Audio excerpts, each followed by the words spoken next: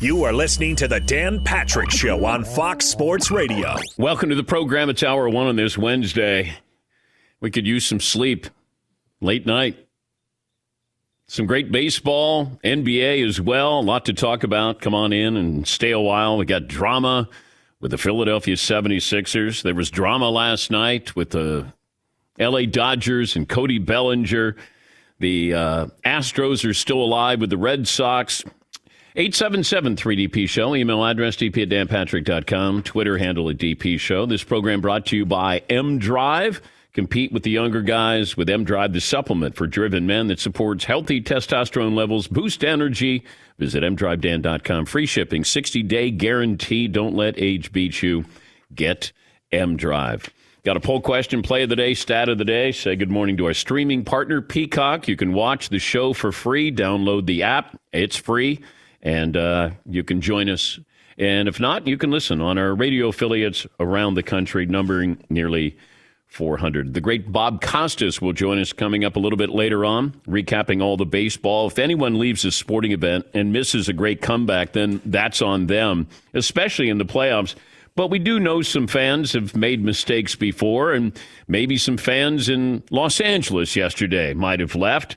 Dodgers were down 5-2 in the eighth inning. They'd never come back when they were trailing by 3 or more after 7 innings in their long postseason history. So what's L.A. do? They turn to Cody Bellinger, the former MVP, who hit just 165 on the season. But Bellinger putting that behind him, a 3-run homer, tied the game.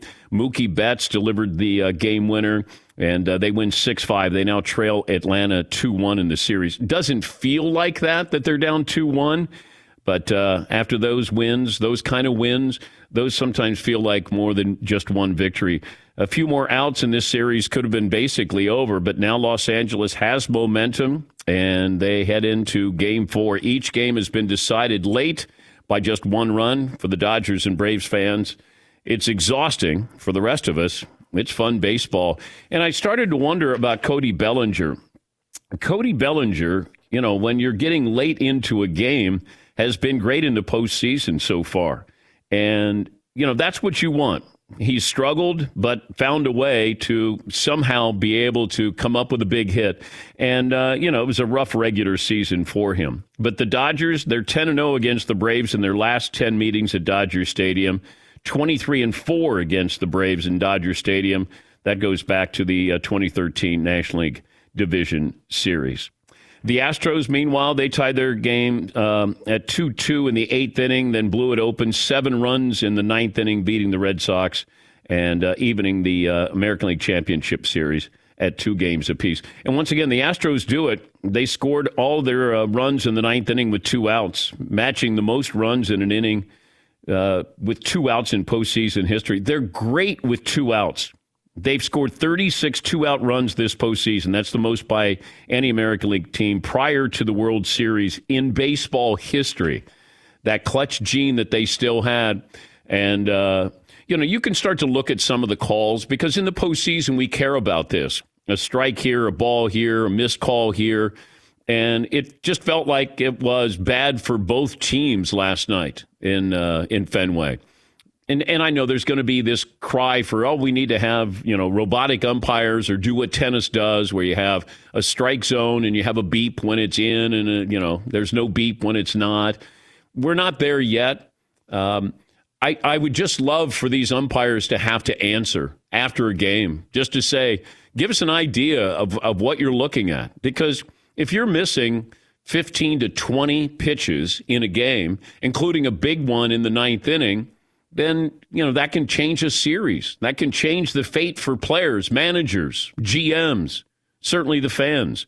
And I don't think we're there yet with the robotic umpire, or you're going to have a strike zone, an automated strike zone. But I do think we'll get to it because if you have the technology, why not use the technology? And I know you're going to get the old school, which I'm supposed to be part of. They're going to go, oh, you got to, that's part of the flavor of the game where the umpire misses a call.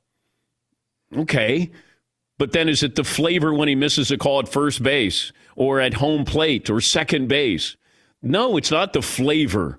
Oh, that's part of the folklore. That's what makes the game so great, the interpretation of a strike zone. Really? Not for me. If I'm a pitcher, do I go, it's part of the game. It's part of the personality of it. He just missed that call there. Nathan Eovaldi is probably not going, man, that's part of the game. I'm all right with that. I never understood why umpires would give great pitchers more latitude or longitude when it came to a strike zone. When you're going, hey, Greg Maddux, it's Greg Maddux. You got to give him that. Or Tom Glavine. Like, no. It's like a phantom foul that Michael Jordan would go to the hoop and you knew somebody was going to get whistled for a foul, whether he fouled him or not. It's like, that's Michael Jordan. Don't you give that to the guys who aren't as good to help them out a little bit? But this is always going to be that curiosity of, I just don't know why baseball doesn't go, this is how we call a strike and this is how we call a ball. Not, I always give the high strike. I never give that high strike. I'll give you on the black. Like, I never understood that.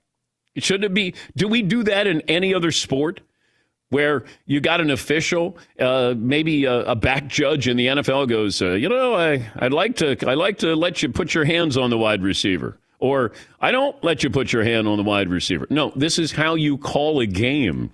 But for some reason, we've allowed Joe West and some of these other umpires for decades to be able to have their own personality. And I don't know if baseball's headed in that direction, but there were some pitches in the Red Sox-Astros game where I went, man, oh man, this guy's, and I don't want to mention names, he was consistently bad.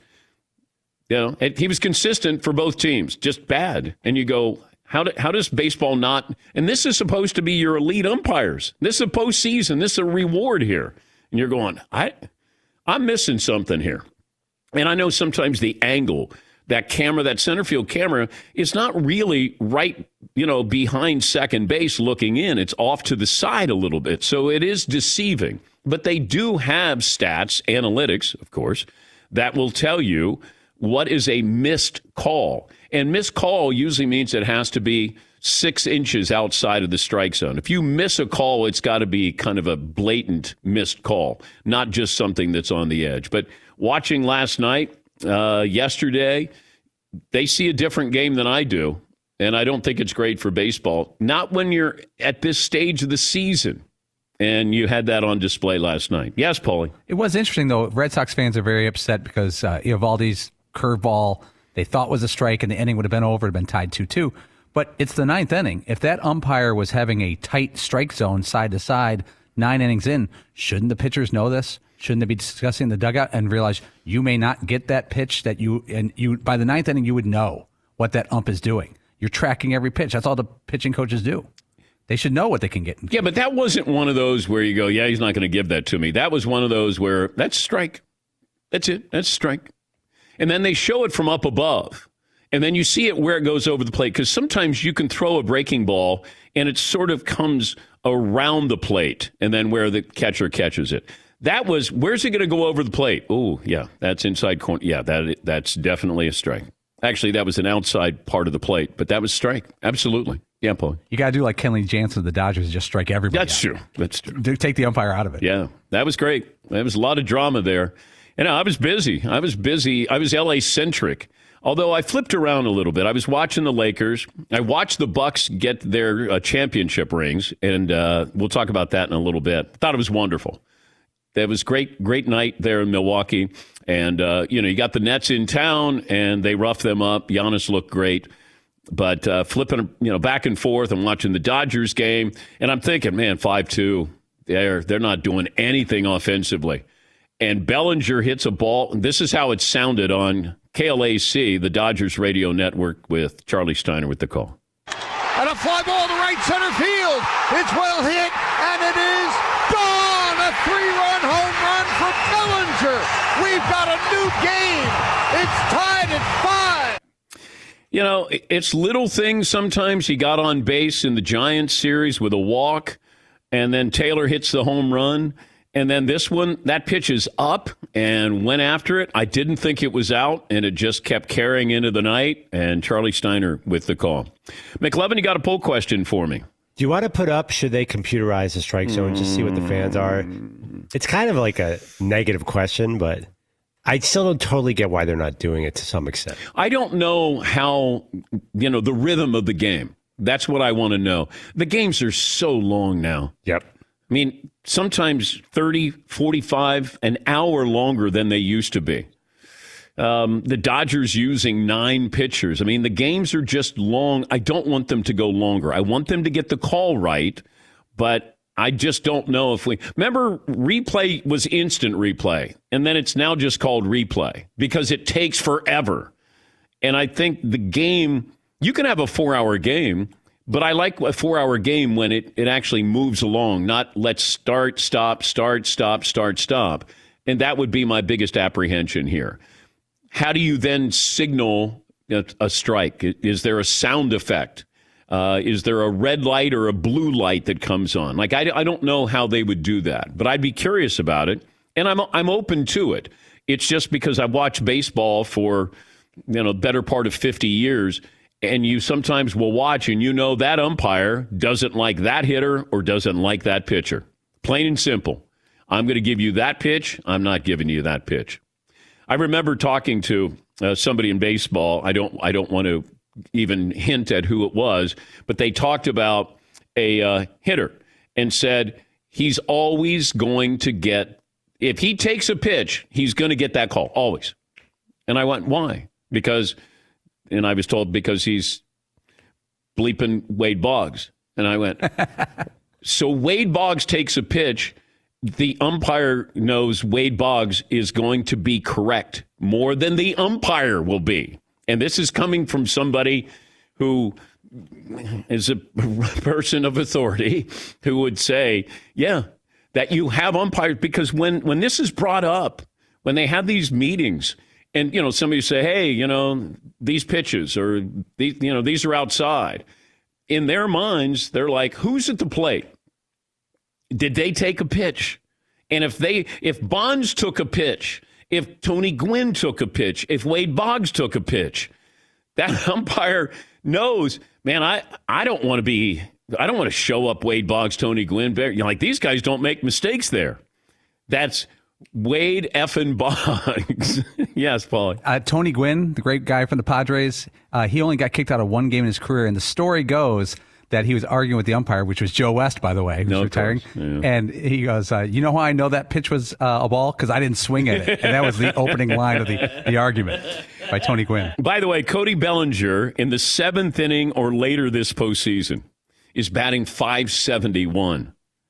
That's the highest average by any player with more than 5 plate appearances. All right, we'll take a break. There's a lot to get to. We'll certainly talk to Bob Costas about the baseball. The situation in Philadelphia is not getting better anytime soon. Ben Simmons basically said, hey, I don't want to practice, and now he's been suspended. Crazy day yesterday. I thought, okay, this is when Ben grows up and he shows he's tough. I still don't know why. Who is Ben mad at? That's what I want to know. Thanks for listening to the Dan Patrick Show podcast. Be sure to catch us live every weekday morning, 9 to noon Eastern or 6 to 9 Pacific on Fox Sports Radio. Find your local station for the Dan Patrick Show at foxsportsradio.com or stream us live every day on the iHeartRadio app by searching FSR. Or stream us live on the Peacock app. Before we check in with Marcus Hayes, the Philadelphia Inquirer columnist, here's some comments yesterday. Doc Rivers on kicking Ben Simmons out of practice. It was a distraction today. I didn't think he wanted to do what everybody else was doing. And it was early. It wasn't a big deal. Just told him he should leave then. And we went on with practice. And then Joel Embiid talked to the media about Ben Simmons. At this point, I don't care about that man, honestly. He does whatever he wants. That's not my job. That's those guys' jobs. I'm only focused on trying to make the team better, win some games, play hard every night, try to lead, the guys that we have here. And I'm sure they feel the same way because, our chemistry has been excellent despite, everything that's been happening in the last few months. Like I said, I don't really care. Oh, but wait, there's one more from Joel Embiid. But at the end of the day, our job is not to babysit somebody. We get paid to put just on the court, go out, play hard, win some games. That's all we get paid for. We don't get paid to come out here and try to babysit somebody. And so that's not our job. And I'm sure my teammates feel that way. That is courtesy MDC Sports Philadelphia. Let's bring in Marcus Hayes, the Philadelphia Inquirer columnist. What the hell happened yesterday? They'd had enough. They've just had enough. I mean, Ben's been there for, counting his quarantine, more than a week. And he hasn't engaged with his teammates. He won't acknowledge people in the building. He talks to the G League coaches now, but he won't talk to his own coaches. I mean, he's committing career suicide because, Dan, I mean, what team is going to take a chance that he's not going to do the same thing with them once he lands there? Who is he mad at? He's mad at Doc Rivers for not continuing to defend him and not promoting him as a point guard. At the end of last season, when they lost Game 7, one of my colleagues, David Murphy, asked Doc, do you think Ben can be the point guard of a championship team? And Doc clearly doesn't, as Doc was a point guard himself and a very similar point guard to Ben Simmons. And he said, I don't know. I can't answer that question. He didn't say yes. That's the problem. And then after Doc spoke, Joel Embiid was asked, what do you think the turning point of the game was? And he said, when we didn't take the dunk with 3.5 minutes left. So he's mad at them. He's embarrassed by the reaction from him not taking that dunk. And he's he's in a spot, I think, personally, where he thinks a fresh start changes everything, where Philadelphia is mean to him. And if he gets out of Philadelphia, everything will be better because, we're in 1815 and nobody knows what happened in Philadelphia wherever he goes next. I don't know what he's thinking there. What happens today? Nothing. I mean, he didn't fly with the team. He's not with them for their first game tonight. And the Sixers are weird because they never practice after the day after the game, especially a road game. So they won't practice tomorrow. Doc Rivers said, hey, we'll see what happens Thursday. Well, nothing's going to happen Thursday. Guys come in for treatment if they want it. They maybe do some film stuff. Ben won't be asked to do the film stuff because he wasn't involved in the game. So it'll be before the shoot around Friday before we know kind of where the next shoe drops because there won't be another practice. So I don't expect him to play anytime soon. I think Doc has had enough finally after a year of carrying water, lying for Ben Simmons, and insulting anyone who deigned to ask, well, Ben Simmons has these deficiencies. Can you fix him this way, this way? Oh, you have to treasure him. He's special. I think he's embarrassed of how he acted last year, feels betrayed. So does Joel Embiid, who carried water for him a lot. So I just don't think he's going to play or get paid, more importantly, until he capitulates. And I'm not sure that that's going to happen anytime soon either. I just wonder, he's trying to take the James Harden approach. He's just not as good as James Harden. Like, James Harden is still valuable, even if he's out of shape and doesn't want to play for Houston. Ben Simmons still can't shoot. He's still a liability in certain areas here. Who's going to want to trade for him? Like, do you have actual teams that would actually be interested in him? I mean, I think Cleveland would be interested in him as a rebuilding centerpiece to sort of do whatever he wants and sell and market the team, but certainly no contender. I mean, he's putting himself in a position where no team that is viable can risk his psychology, can risk his mental state, not to mention the shooting. I mean, I think he'd be a spectacular power forward. Dennis Rodman with a handle, Draymond Green with, even better passing ability, maybe not as good a defender as Draymond, but he wants to be a point guard and he wants to do things his own way. And he wants to be a point guard who doesn't have to shoot and doesn't have to be accountable. So it's a very, very small box, but I think it's a place like Cleveland where things are horrible and they need a centerpiece is a spot. They just don't have anything the Sixers would be interested in trading for to make them decent. They don't have pieces in Cleveland that can play, that can break the starting lineup.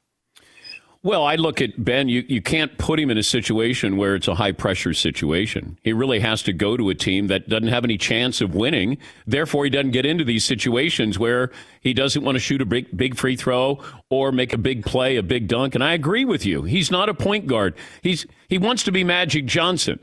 Well, Magic played at a time when he didn't need to have a jumper. He did get a jumper, or at least a set shot. Ben doesn't have that. You can be 6'9" and have a good handle, but in today's NBA, if you're going to play the point, you got to be able to make free throws, and you got to at least be respectable from 15 to 18 feet. Or like Giannis, I mean, you have to be willing to fail.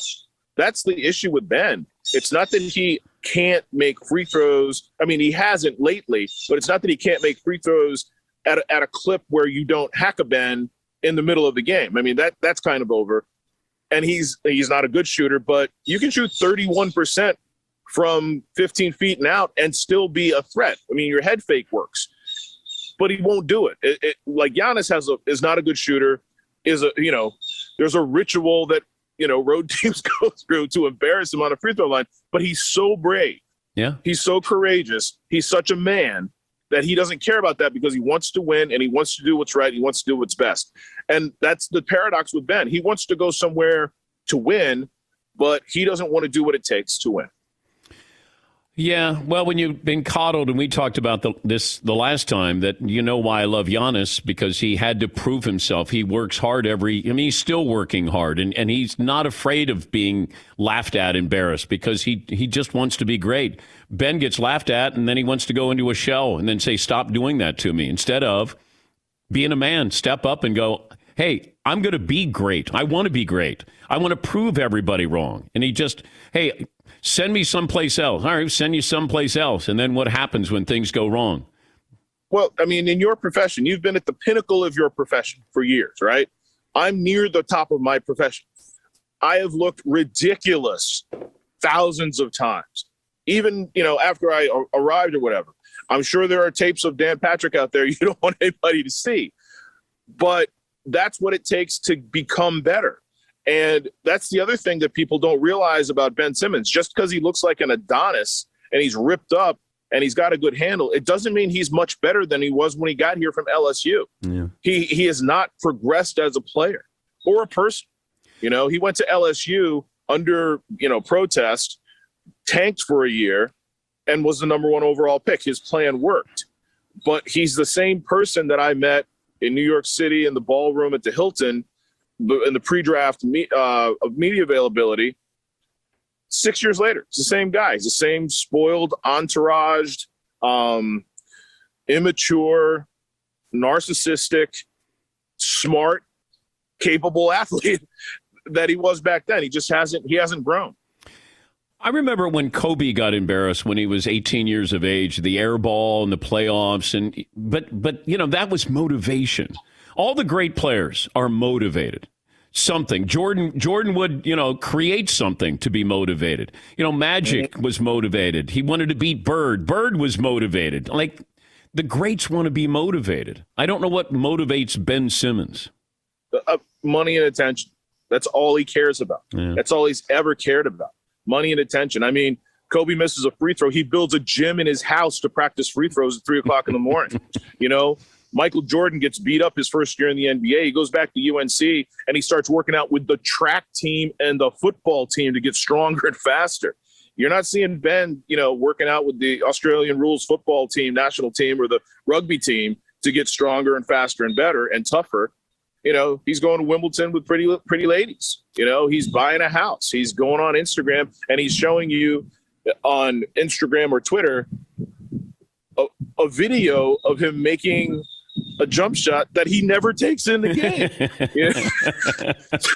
It's insane. I mean, I don't care if you make 1,000 of them in this gym with your trainer.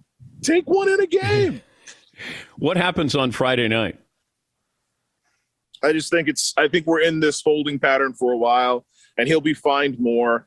And I think at some point the Sixers may seek relief, like a breach of contract thing, and try to get out of the deal. But they're not going to trade him for nothing.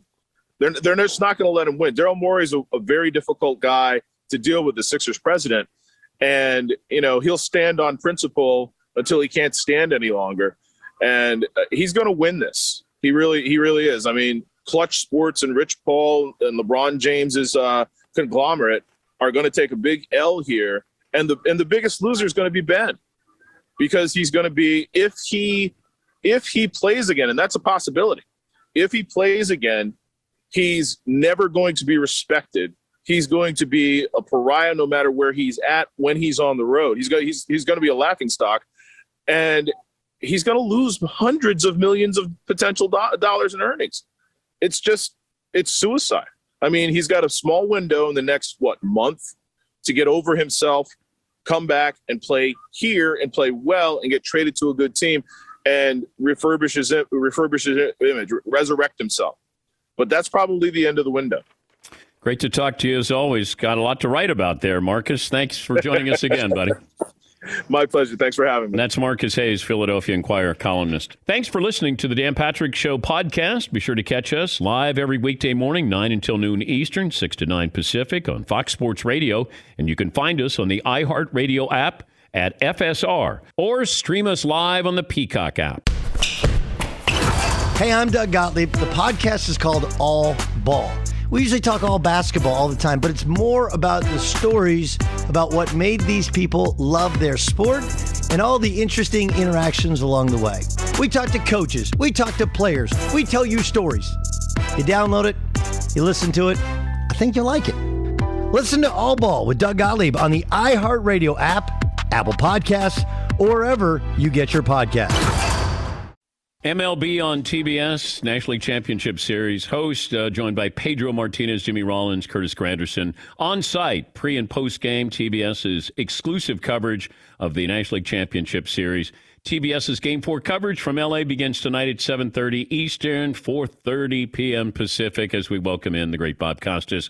Bob, how would you answer that question? I thought that each of your compatriots had an excellent point, and I do believe, given the trend that we're now observing, that it is inevitable that there will be some sort of electronic balls and strikes within our lifetime, if I live another X number of years.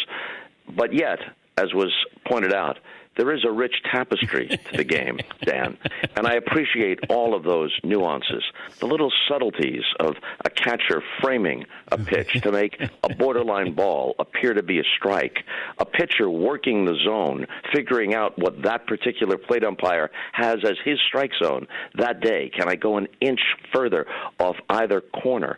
And so, yes, while it is inevitable, it will be a blow to the game and to its connection to generational history. That's my answer, Dan, because that's what your guys want my answer to be. But I wonder, though, Bob, we have the technology, but we want the umpires to get every other call right. But when it comes to the strike zone, we're sort of okay with it being loosely interpreted. Why? Like yesterday, for example, it looked like Walker Buehler had Jock Peterson with strike three. The replay clearly showed the ball had the corner. It was an 0-2 pitch, would have been strike three. The at-bat continued. He got a base hit. It was part of a scoring inning for the Braves. You're right. We want everything down to the micromillimeter in every other call where replay is allowed. It's not allowed, by the way, on check swings, and we saw how that happened the last pitch of the game in Game 5 in the division series between the Giants and the Dodgers. I guess the resistance with balls and strikes is whether or not they really believe that an electronic strike zone is infallible. And there are some arguments about the depth of the strike zone and whether we can exactly get a guy's stance. What if the guy's stance changes? He goes into more of a crouch, whatever the case may be, the break of the pitch. Can technology perfectly capture that to where, okay, the plate umpire is 98% accurate, but can and I'm making that figure up, but let's say that's the figure, 98% accurate, and electronically, if we're only 99% accurate, is that worth it? And I'm not so sure that I'm as up as I should be on all the aspects of this to be able to say that they've gotten it to the point where an electronic balls and strikes approach will be infallible. What was the move? If it's infallible, it's inevitable. What was the mood like prior to Cody Bellinger's home run last night? Dodger Stadium was about as quiet as 50,000 people can be. You heard murmurs rather than cheers. A few brave souls tried to get a "Let's Go Dodgers" chant going, and it went nowhere. When Will Smith and A.J. Pollock got hits and brought Bellinger to the plate, then the place came alive. And when he connected, it changed from a morgue into a madhouse, just like that. And what is it about Bellinger? You know, like it used to be the Mendoza line was the embarrassing number at 200. He's batting 165 during the season, but seventh inning on in the postseason, he's become a different hitter. What has gotten into Bellinger? Well, you know, he's had excellent regular seasons previously, and this season there was a combination of things, injuries, and then he couldn't get untracked, and now I guess he's just feeling it. What was really interesting, the home run yesterday that he hit off Luke Jackson, that pitch was up.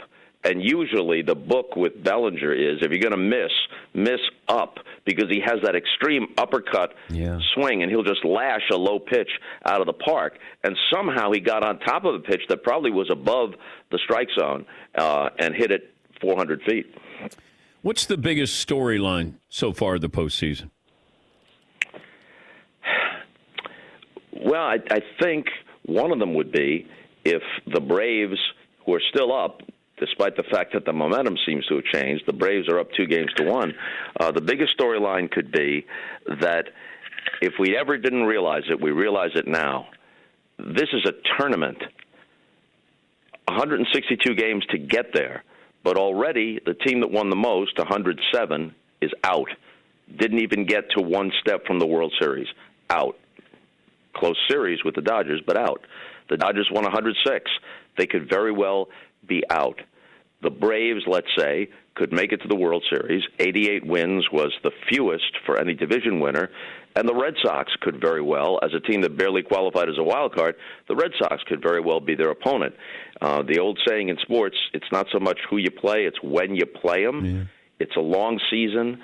The way pitching staffs are used now with openers and starters being applauded for giving you 4 solid innings, it's just a different game than it used to be, and more so than ever, especially with 2 wild cards, and maybe in the future there'll be more wild cards than that.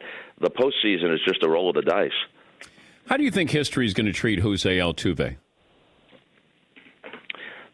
The longer his career goes and the better he performs, it's a good question. But the longer his career goes, the better he performs, the further it is in the rearview mirror. I think on balance, it'll treat him kindly. Carlos Correa said recently that Jose was somebody who did not want to hear the banging on the trash can, that he did not benefit from that. But then there's the image of him coming around third after hitting that series-winning homer off Aroldis Chapman, and he appears to be clutching his jersey, and he's yelling at his teammates, "Don't rip my jersey off," and that led to speculation that there was some kind of wire on him. So if Carlos is correct, maybe Altuve was an innocent spectator who just didn't spill the beans because of the code of omerta. But if the thing about wearing a wire is true, and if we ever get a definitive answer to that, that could change the picture. But I think that generally speaking, people's memories outside of those who feel that they were directly burned by the Astros, Dodgers fans from 2017, whatever, I think most will be forgiving because he's a terrific player, and from all indications, he seems to be a very nice guy. Yeah, but Shoeless Joe Jackson maintained he never took any money, and he hit 375. But yep. You know what? He's paid the price. Obviously barred from the Hall of Fame, never going to get in. Yeah, you know, he was actually, people don't realize this, he was actually on the ballot. In the early days of the Hall of Fame, he was on the ballot, never got enough support. He died in 1950. He was still technically eligible for veterans committees until in 1991, 2 years after Pete Rose was banned by Bart Giamatti. The Board of Directors of the Hall of Fame put in a rule that said anybody who's on the permanently ineligible list is not eligible for the ballot. And that was obviously aimed directly at Pete Rose, since at that point Joe Jackson had been dead for more than 40 years. and here's just an aside. I'm not a moralist on this. I don't know if I've talked with you about this before, Dan, but my dad was an inveterate gambler of the Guys and Dolls Damon Runyon school. He bet with guys named Blinky and Three Finger, who undoubtedly were connected to the mob. And this is in the 1960s. And very often the mortgage rode on whether he would win his bets or lose his bets. So I'm not being a moralist about this. But within the last decade, every commissioner of baseball has testified before Congress that legalized gambling would be the end of sports as we know it. It would be the worst thing that could ever happen. And now there's so much money available, they can't turn their backs on it. And not only do they embrace it, they promote it. And yet Pete Rose, who's in his 80s and who you wouldn't want to defend in every respect as a person, I'm not going to defend everything he did in baseball or outside baseball, he never did anything, so far as the evidence we have, never did anything that undermined the integrity of the competition as much as those who are still in the game and have been suspended but have returned, those who were on the Hall of Fame ballot, whether they get elected or not. Here he is on the outside looking in. How can this be made any more absurd?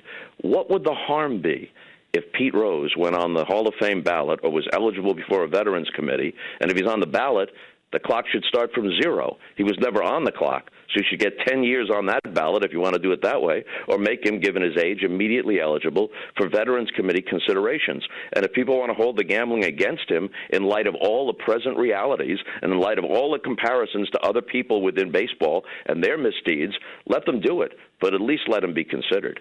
Well, I just wonder, and I've talked to the previous commissioner about this, of further evidence did Pete bet when he was playing, which I believe he was betting when he was playing, and we know that he bet when he was managing. And he said, well, and years ago he told me and Keith Olbermann, I bet on my team to win. Well, you can manipulate the lineup to help you win. And can you separate Pete as the manager betting on baseball with just Pete as the player, and maybe we don't have as much evidence there that, like, could I put him in the Hall of Fame because he was a Hall of Fame player and, punish him by keeping him out of baseball because of what he did as a manager? Is it fair to split him up like that? Well, in the big picture, I think you can temper justice with mercy. People who've committed heinous crimes, and I realize there's an apples and oranges aspect here, but people who have committed heinous crimes get paroled in less time than this. And we know that if Pete Rose lives to be 100, in the first paragraph of his obituary will be the fact that he bet on baseball and was banned from baseball because of it. The price that he has paid in his life and in his legacy is enormous. So, you could take that into account, I would think. By the way, I asked Rob Manfred that question about 5 years ago. Is there anything that baseball has on Pete Rose that the public does not know about? You don't even have to specify it. But is there something beyond the public understanding that leads baseball to say, no, this is a non-starter? And his answer to that was no. Yeah. Our reasons are out there. We know what our reasons are. If I gave you one vote, Pete Rose, Roger Clemens, Barry Bonds.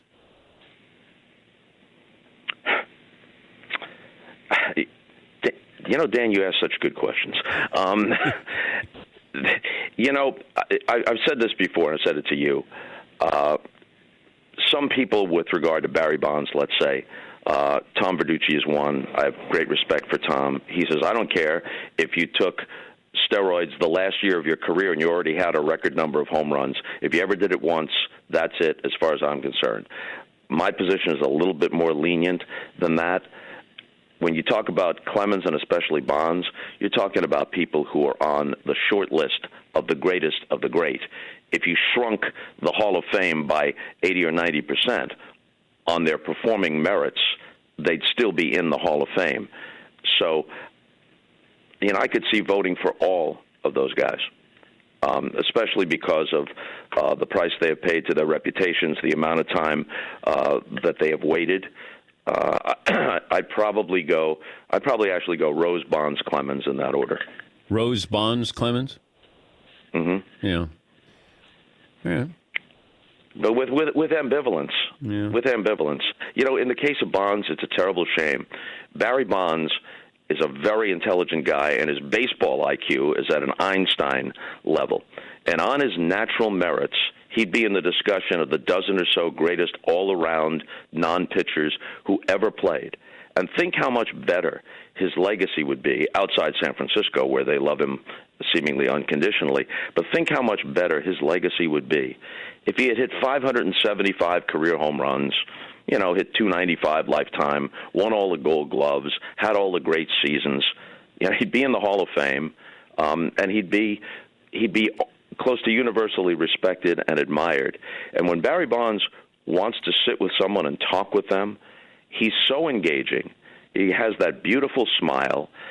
People who know him well talk about his charitable acts and how engaging he can be.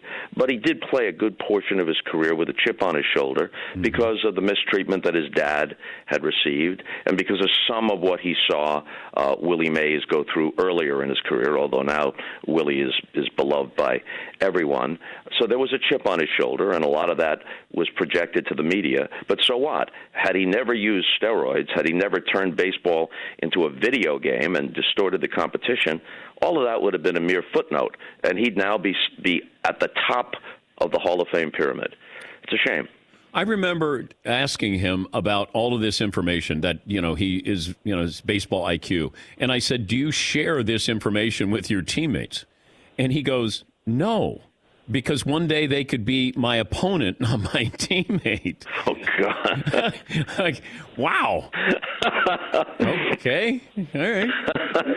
Yeah. Wow. Yeah, because tonight we're teammates. Yeah, but tomorrow we might not be. Would you not share it during the World Series? Yeah. Trying to win the World Series. Well, have fun tonight, Bob. It's great to talk to you, and thanks for joining us as always. Thank you, Dan. Take care. That's Bye. Bob Costas. He'll be joined by Pedro Martinez, Jimmy Rollins, Curtis Granderson. Pre- and post-game, that's on TBS, the home of the National League Championship Series. And Game 4 coverage tonight in Los Angeles, 7:30 Eastern, 4:30 p.m. Pacific.